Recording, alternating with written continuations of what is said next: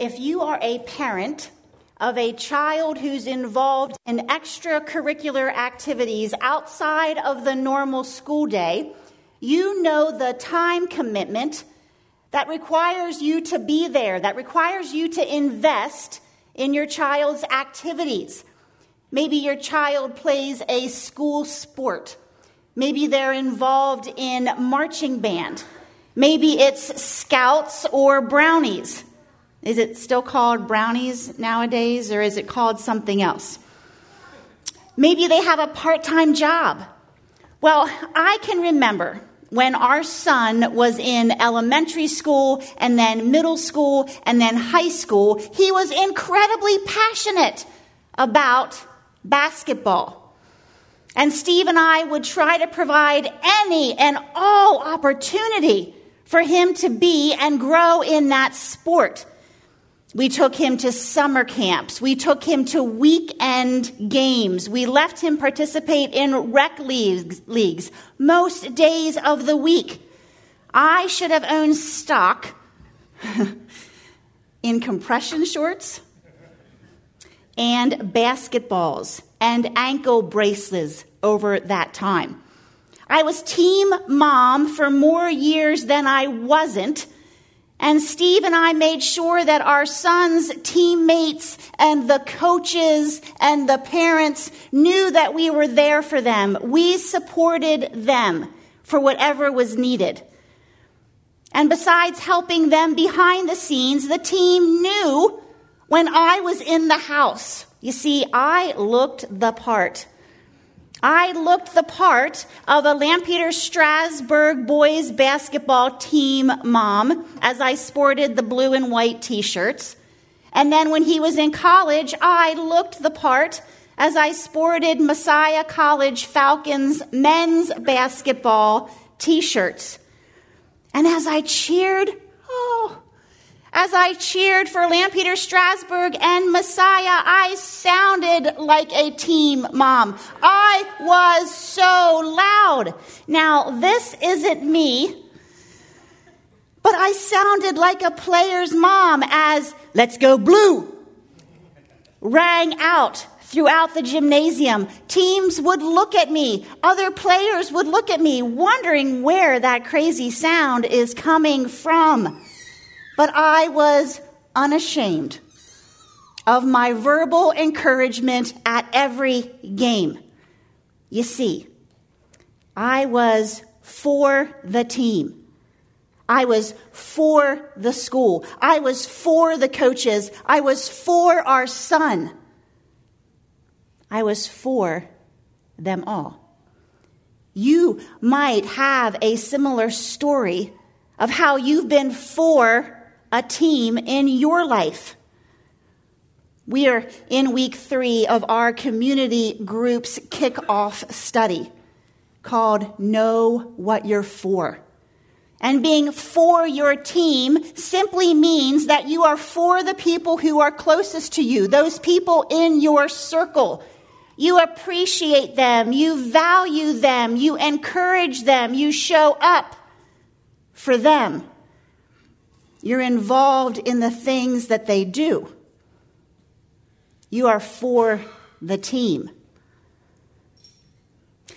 And though many of us are a part of a great team, we know that that's not always the case.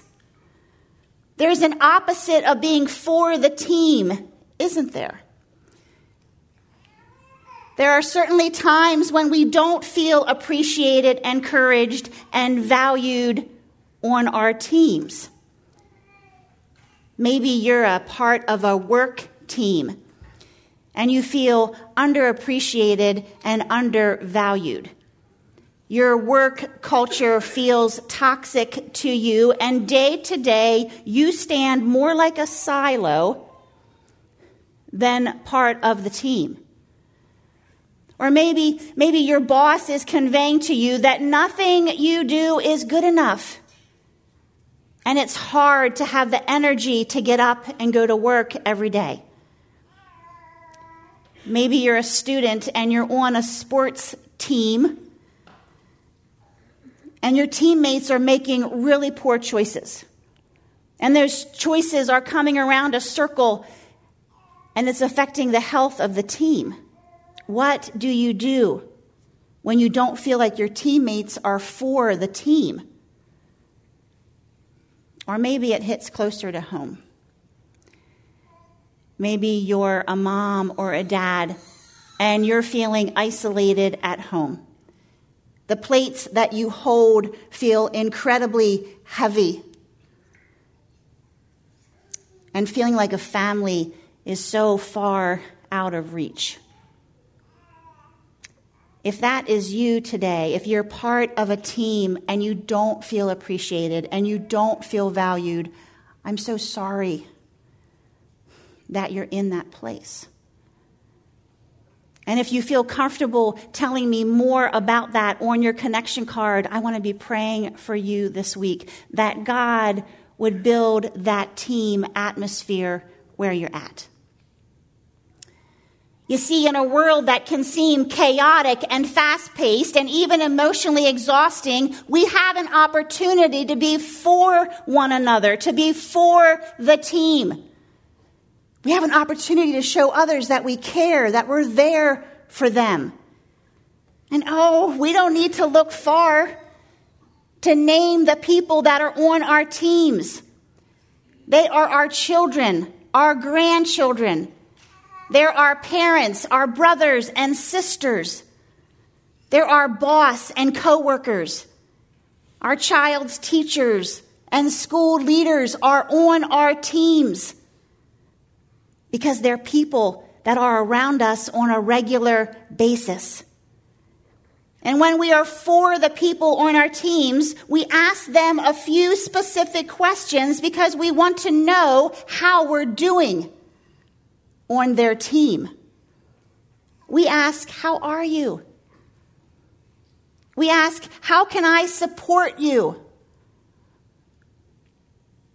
How can I help? Another way to say this is, what does it look like to be on the other side of me?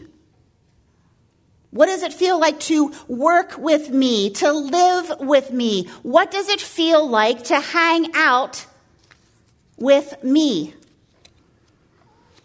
And if we're bold enough, to ask ourselves those questions, we might get mixed responses, but we'd certainly arrive at a starting place for the questions of this whole series that we're in. What do you want to be known for? And what are you known for? Allow these questions to just sit with you for a moment. What do you want to be known for? And what are you known for?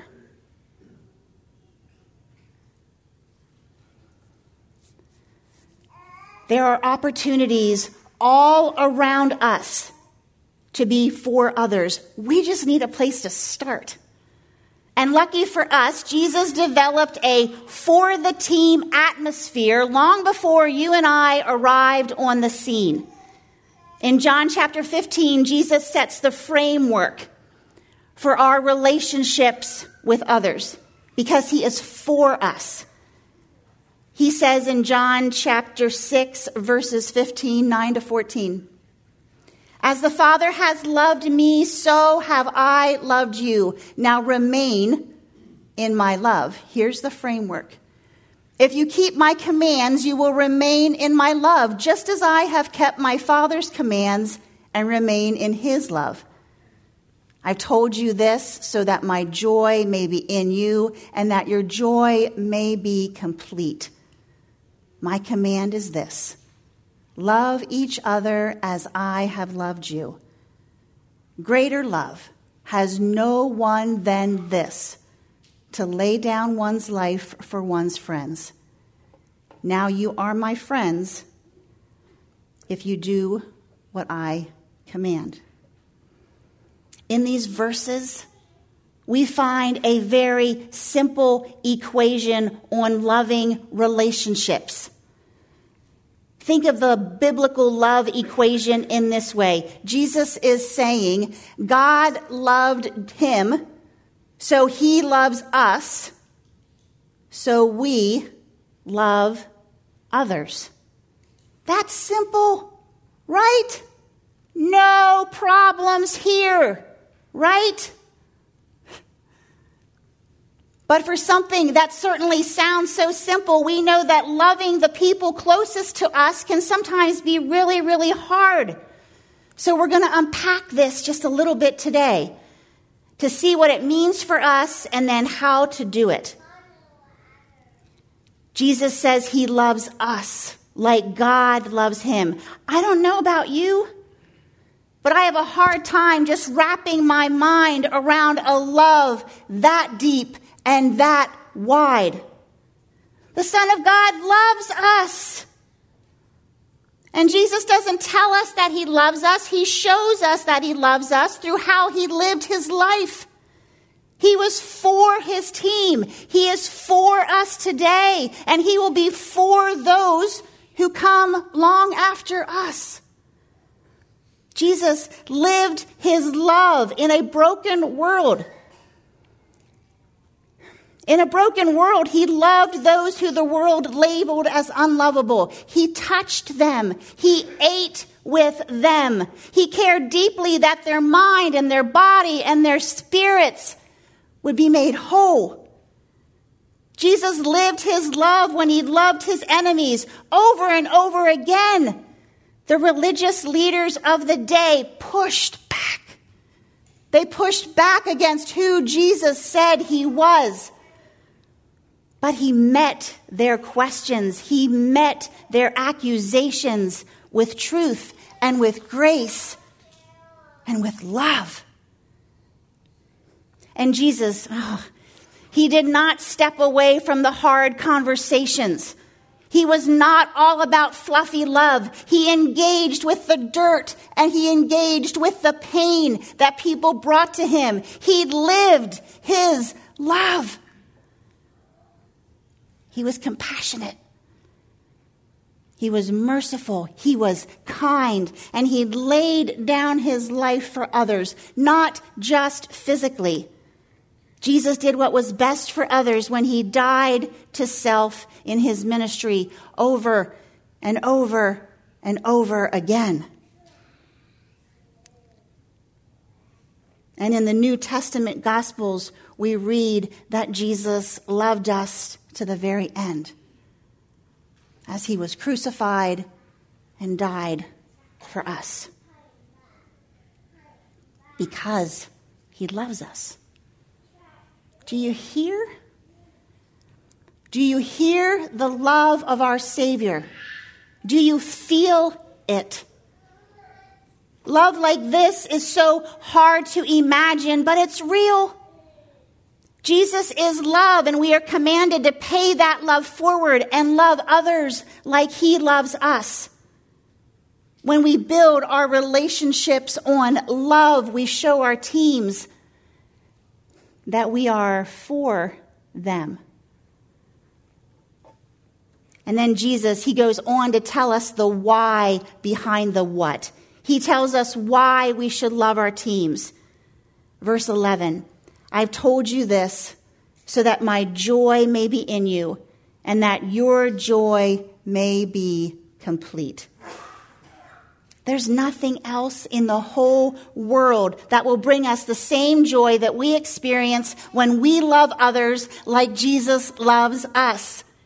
He says that when we love in this way, our joy will be complete. Complete joy.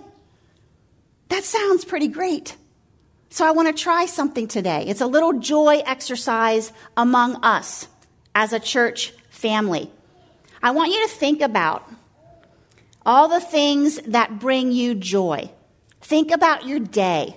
Think about the things that bring you joy. And I'm going to ask you in a minute just to shout out some of those things. If you're with us at Maytown, you can shout out these yourself. If you're joining us online, just write them in the chat area. What brings you joy? I'll get us started by telling you a few things that are on my joy list. Wet noses. Wait, my dog's wet nose. That might be confusing if I just said wet noses. My dog's wet nose against my cheek. Grape blow pops. Grape blow pops bring me joy. Chocolate cake with caramel icing. Love it. Brings me joy. The moon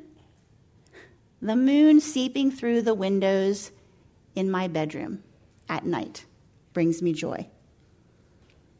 Sand between my toes brings me joy. Comfortable shoes bring me joy. What about you? What are some things that bring you joy? Anybody? Nature. I love it. Shoes. Grandchildren. Oh, I love that. Little kids chatter. Coffee. I've never had a cup in my life, but I'll believe you.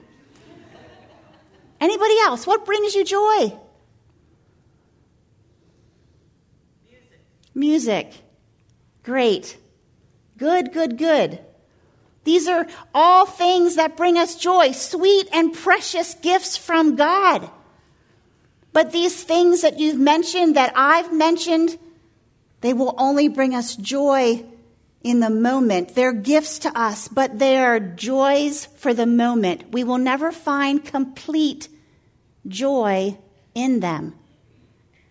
Jesus is telling us in these verses that being inside the Father's love trumps all these things we've mentioned. Being inside the Father's love, knowing how much He loves us, and then sharing that love with others will bring complete joy.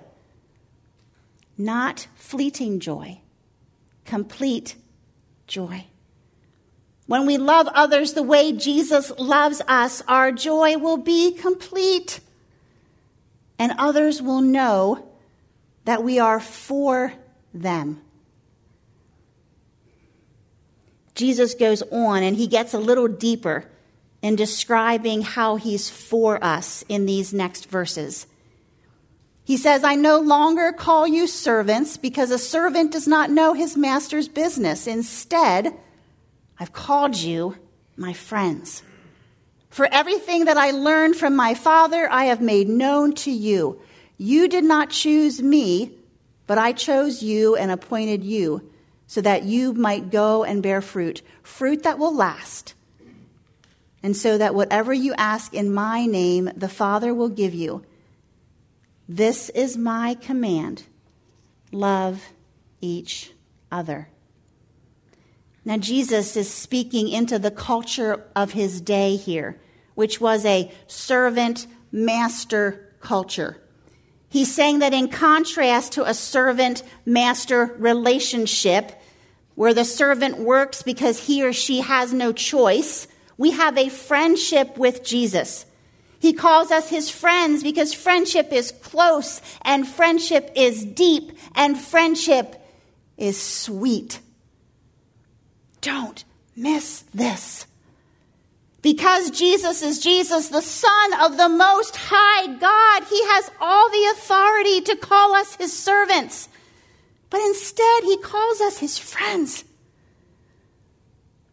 How beautiful is that? We are Christ's friends. Let that sink in for a minute. Let that bring you peace and warmth today. We are Christ's friends.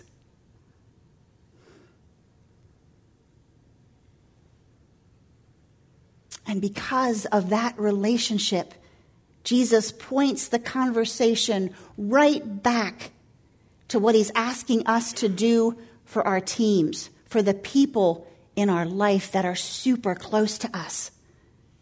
Love each other. When we love each other like friends, we are taking the message of Jesus to the streets and showing teams that we are for them. Some people are really, really good at this. My husband is really good at showing his work team, his employees, that he's for them. He does this when he keeps the fridge at the shop stocked with sodas and water. He does this when he buys subs from a local fundraiser or treats them with Rita's Italian ice on a hot August afternoon when they come back from the shop before they leave for home. He shows his team that he is for them when he gives their families beef every year from a steer that he buys at the Lampeter Fair youth auction. He's showing his employees' families that he's for them in this way. And when he and I attended the benefit auction of an Amish employee that was going to be off work for several months because he was diagnosed with a brain tumor, when we sat and we bidded on some items for this Amish gentleman's family, we hope that we showed his family that we were for them. The men who work for Steve are his team, and as best as he can, he tries to show them that they are his friends when he loves them in these ways. And doing this brings him great joy. So although we are people with much diversity and differences, Jesus commands us as his friends to love one another. Love is that super secret sweet ingredient for our relationships. And in that space of loving the people on our teams, we find complete joy because God designed it that way. So let's get practical for just a couple minutes. I want to give you some nuts and bolts to put in place for being for your teams. We build a for culture all around us when we believe abundantly, appreciate consistently, develop intentionally, listen actively, and live it repeatedly. Believing abundantly means telling the people in your life that you believe in them, that you're for them, that you support them, you believe in them, they can do it, you say. As parents, we hold a special seat on the encouragement bus of our children, don't we?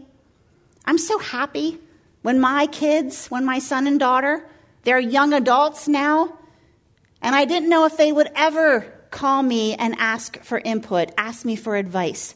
But when they do, I am so quick to say, Taylor, Aaron, you can do it. I believe in you. Believe abundantly in your team. And we build a thriving for culture when we appreciate consistently. Andy Stanley said, unexpressed gratitude communicates ingratitude. Unexpressed gratitude communicates ingratitude. When we're for each other, we take gratitude and appreciation seriously. Something that I try to do is just say thank you more often than perhaps I did years ago. Another way I might show appreciation to my teams is to treat the staff to Mr. Sticky's sticky buns every now and then.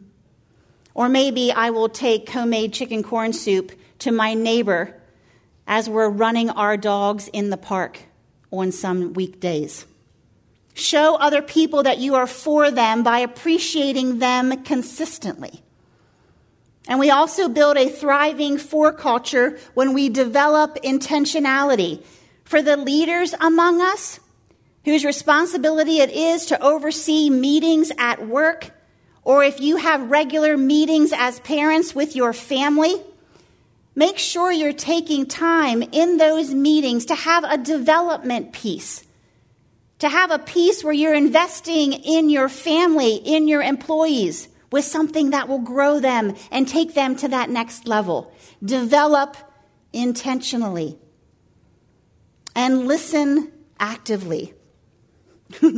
I get a kick out of some of the young couples that I provide premarital counseling for, because one of the very first topics we study and talk about is healthy communication.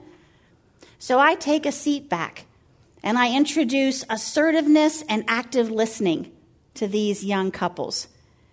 And then I'll just watch.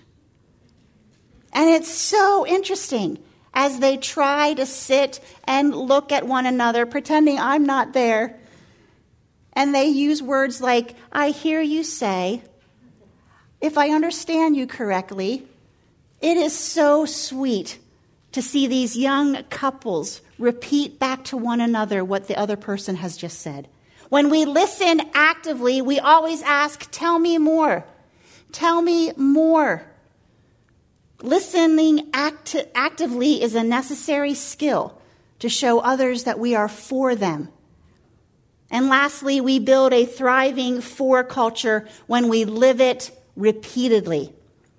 It is said that leaders are repeaters, living out the vision of your organization, or living out your family values, or living out the vision of Crossroads Church, connecting and growing together in Jesus, means putting these values out in front often for everyone to see, and then repeating them over and over again. Part of the onboard process for staff is watching several Andy Stanley videos called How to Build a Great Team. Pastor Doug has us watch these videos and then we discuss them. And one thing that we learn together and that I hear consistently from my fellow staff is 4 simple words. How can I help? How can I help? How can I help? Last week, I pulled a muscle in my neck. I don't know how I did it. I think I slept wrong. But I came to church on Wednesday, and I sat behind my desk in my office. And in the space of just a few hours, several staff came into my office and said, hey, Dawn, how you doing? How can I help? And I told them about my neck. And it wasn't long before someone came and prayed with me and anointed me with oil.